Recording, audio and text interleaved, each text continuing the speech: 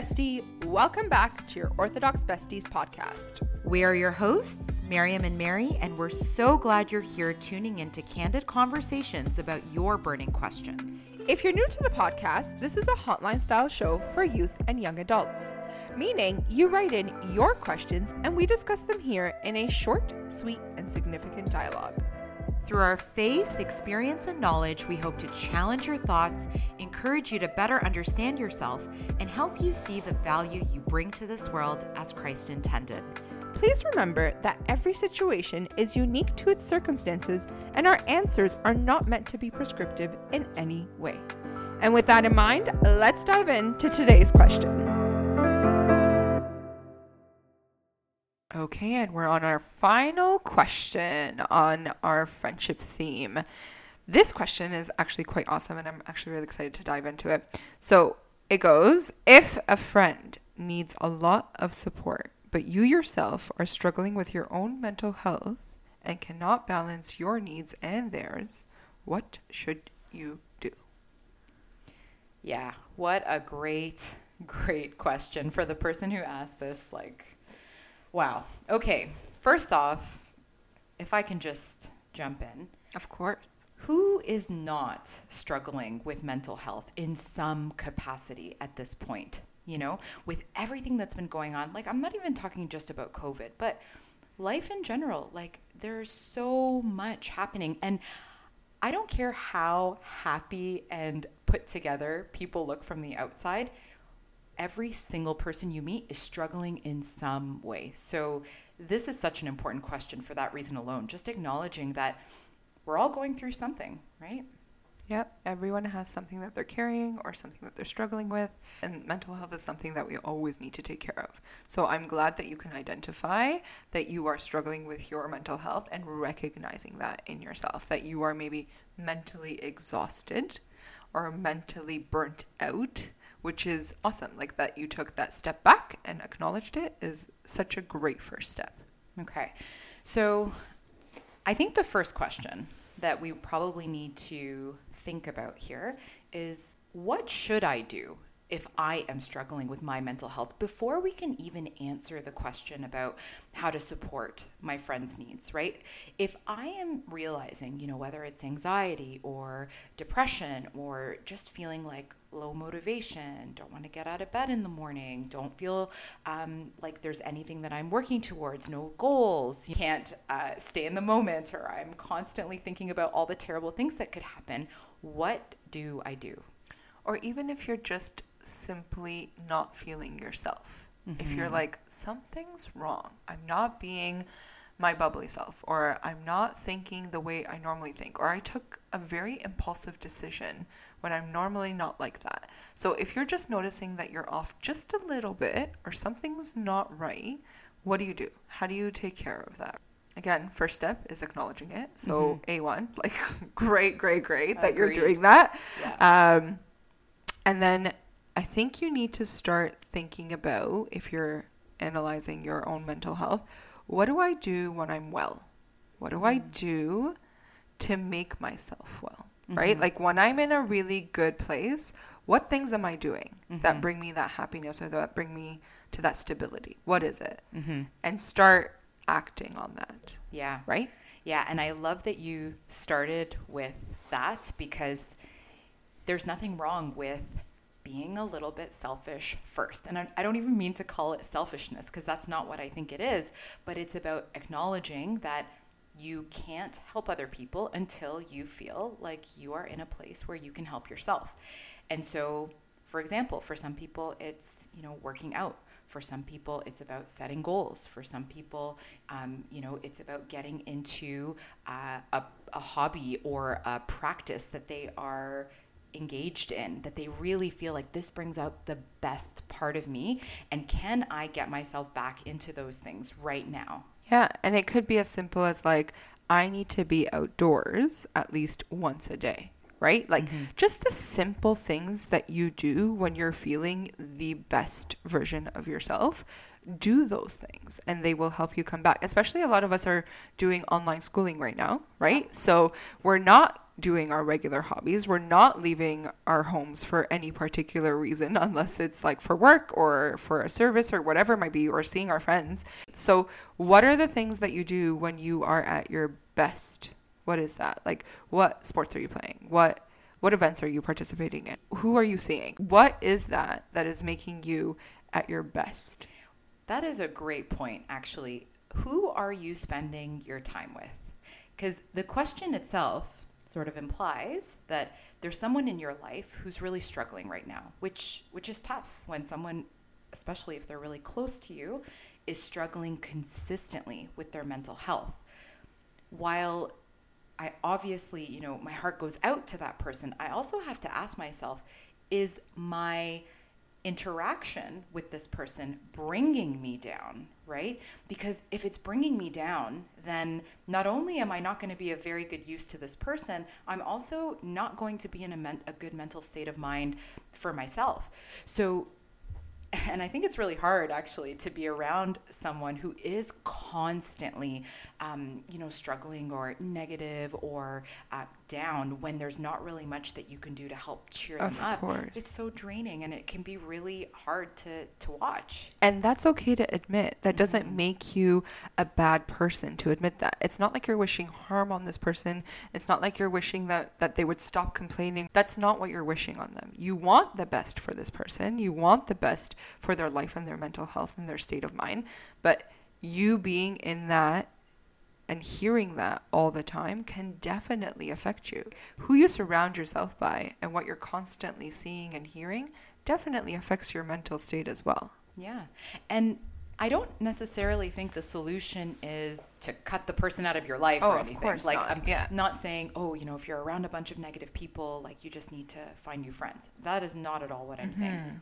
But if you acknowledge that being around somebody is very draining, you need to sort of fill your cup in a different way and energize yourself to counteract that. So for example, if you come back from your interaction with this person feeling completely drained, what are you doing for yourself then to make sure that their mood is not affecting you, so that you can actually then think about how you can help support them, as opposed to then struggling more with your own feelings and emotions. Of course.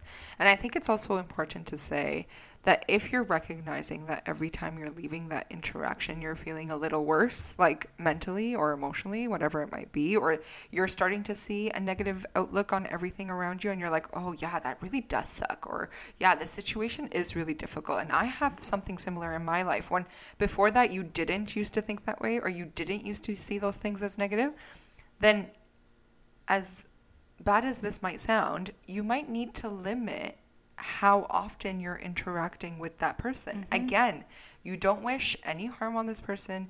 We love them. We want them to do well. But if I'm constantly talking to them every single day and the constant energy that I'm getting, or the constant mental state that they're in, is very negative and down, then obviously that's going to affect me. Like, there's no denying that. I don't think anyone who's in that situation can be like, no, but I'm like totally fine. Like, I think you'd be lying to yourself if that was the situation. So you need to step back and be like, okay, so how much of this can I handle per day, per week, per hour, right? Like, just ask yourself that question. How much of that can I handle? And you adjust it accordingly. You're going to be that supportive friend.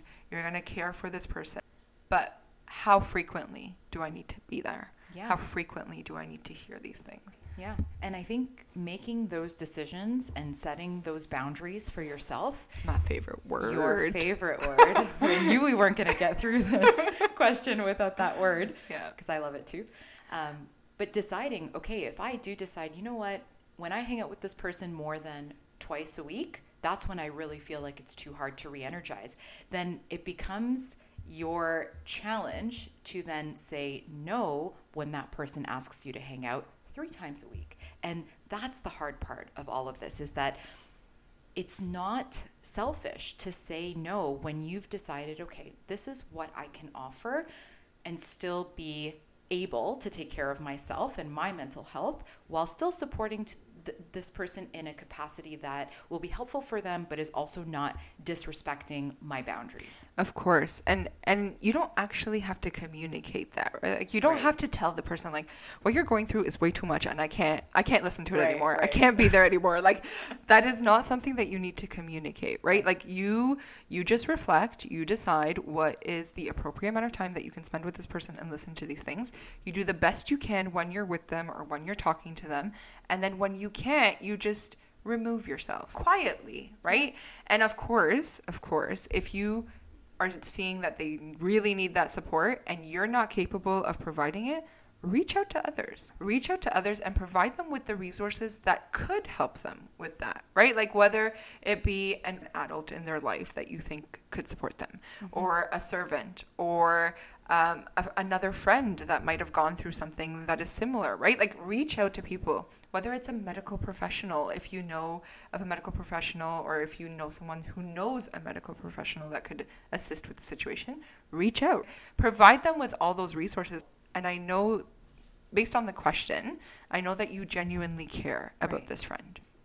So if you're providing these resources to them and you're telling them, like, I really care about you and I really want these things to get figured out, here is what I can offer, and it's through resources, then that's what you can offer.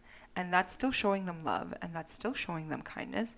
You're not neglecting them. You're not leaving them alone. It's just what you can provide. Yeah, exactly. And, I think what you can provide often changes with the situation that you're in too. So, for example, let's say someone you're really close with is going through a very difficult time in their life, like it's a circumstance, whether it's, maybe a loss in their family, or, a breakup, or just something that's really devastating for them. The amount of support that you might be able to provide in like the first, couple of weeks, for example, after they're dealing with this issue, might be a bit more than you would normally provide. And I think there's nothing wrong with that as long as you feel like you can provide that support and still take care of yourself. But I do think that the question does have to be looked at a bit differently when this person is needing you all the time and without necessarily having any specific situations or circumstances, but they're just dependent on you. So, for example, the moment they feel, upset or lonely or scared, they pick up the phone and call, or they're expecting you to drop everything and be there all the time. I think that is a bit of a dangerous situation because you're developing a dependency there that you can't maintain. Even in the closest of relationships, there is no one person who's going to be able to meet all your needs. So I think it's about acknowledging too whether this person's expectations of you are realistic, and maybe having that conversation and saying, you may need to have to say at some point, look, this is what I can offer. And if you're looking for more support than this, you may need to go to other people. And I'm not saying it that formally. Obviously, when you have a relationship with someone, it's going to be a lot more natural and genuine. But it's also coming from a place of, this is what I can offer and this is what I can't offer. Yeah. And, I want to support you, but I also need to take care of myself. And again, that goes back to the boundaries, right? And when we set those boundaries initially, if you were there all the time and you were that support system all the time, and you all of a sudden are creating a boundary as to how many times you're going to see them or how often you're going to talk to them, they're not going to like that. And it's okay. And you will feel crummy about it and you will feel guilty about it, but you shouldn't.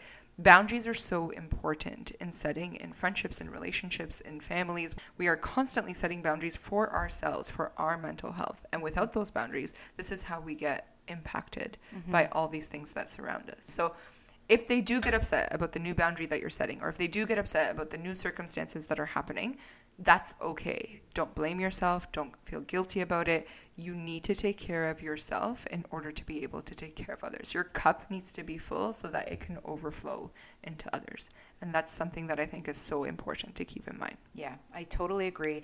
I feel like the one thing that I want to just add before we wrap things up here is that everything we've just talked about applies to the kind of mental health issues that are not life-threatening. So obviously, if you're dealing with a situation where your friend is expressing any sort of suicidal ideation, or if they're harming themselves, or if this is really kind of over your head here, you need to be able to say, okay, this is not just a conversation I'm going to have every now and then with this friend to support them. That's when you really need to kind of reach out for medical support, or talk to someone that you trust or that they trust to make sure you're getting them the help that they need. So that is a whole other ball game, and I just didn't want to ignore that. Yeah. And there's no shame in that, right? Asking for help, there's no shame in that. Looking for resources, there's no shame in that. Do what you think your friend needs in that moment. And eventually, whether they reject it initially because they're like, no, I don't need that, or I don't need that kind of help, I need you to listen, I think eventually they will accept that help. And just keep that in mind. Pray for them. Pray together.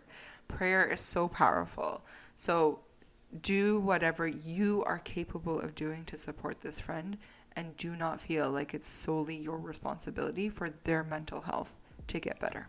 Yeah. And that is a perfect wrap on this question. So we'll see you next week. Thanks again for tuning in today.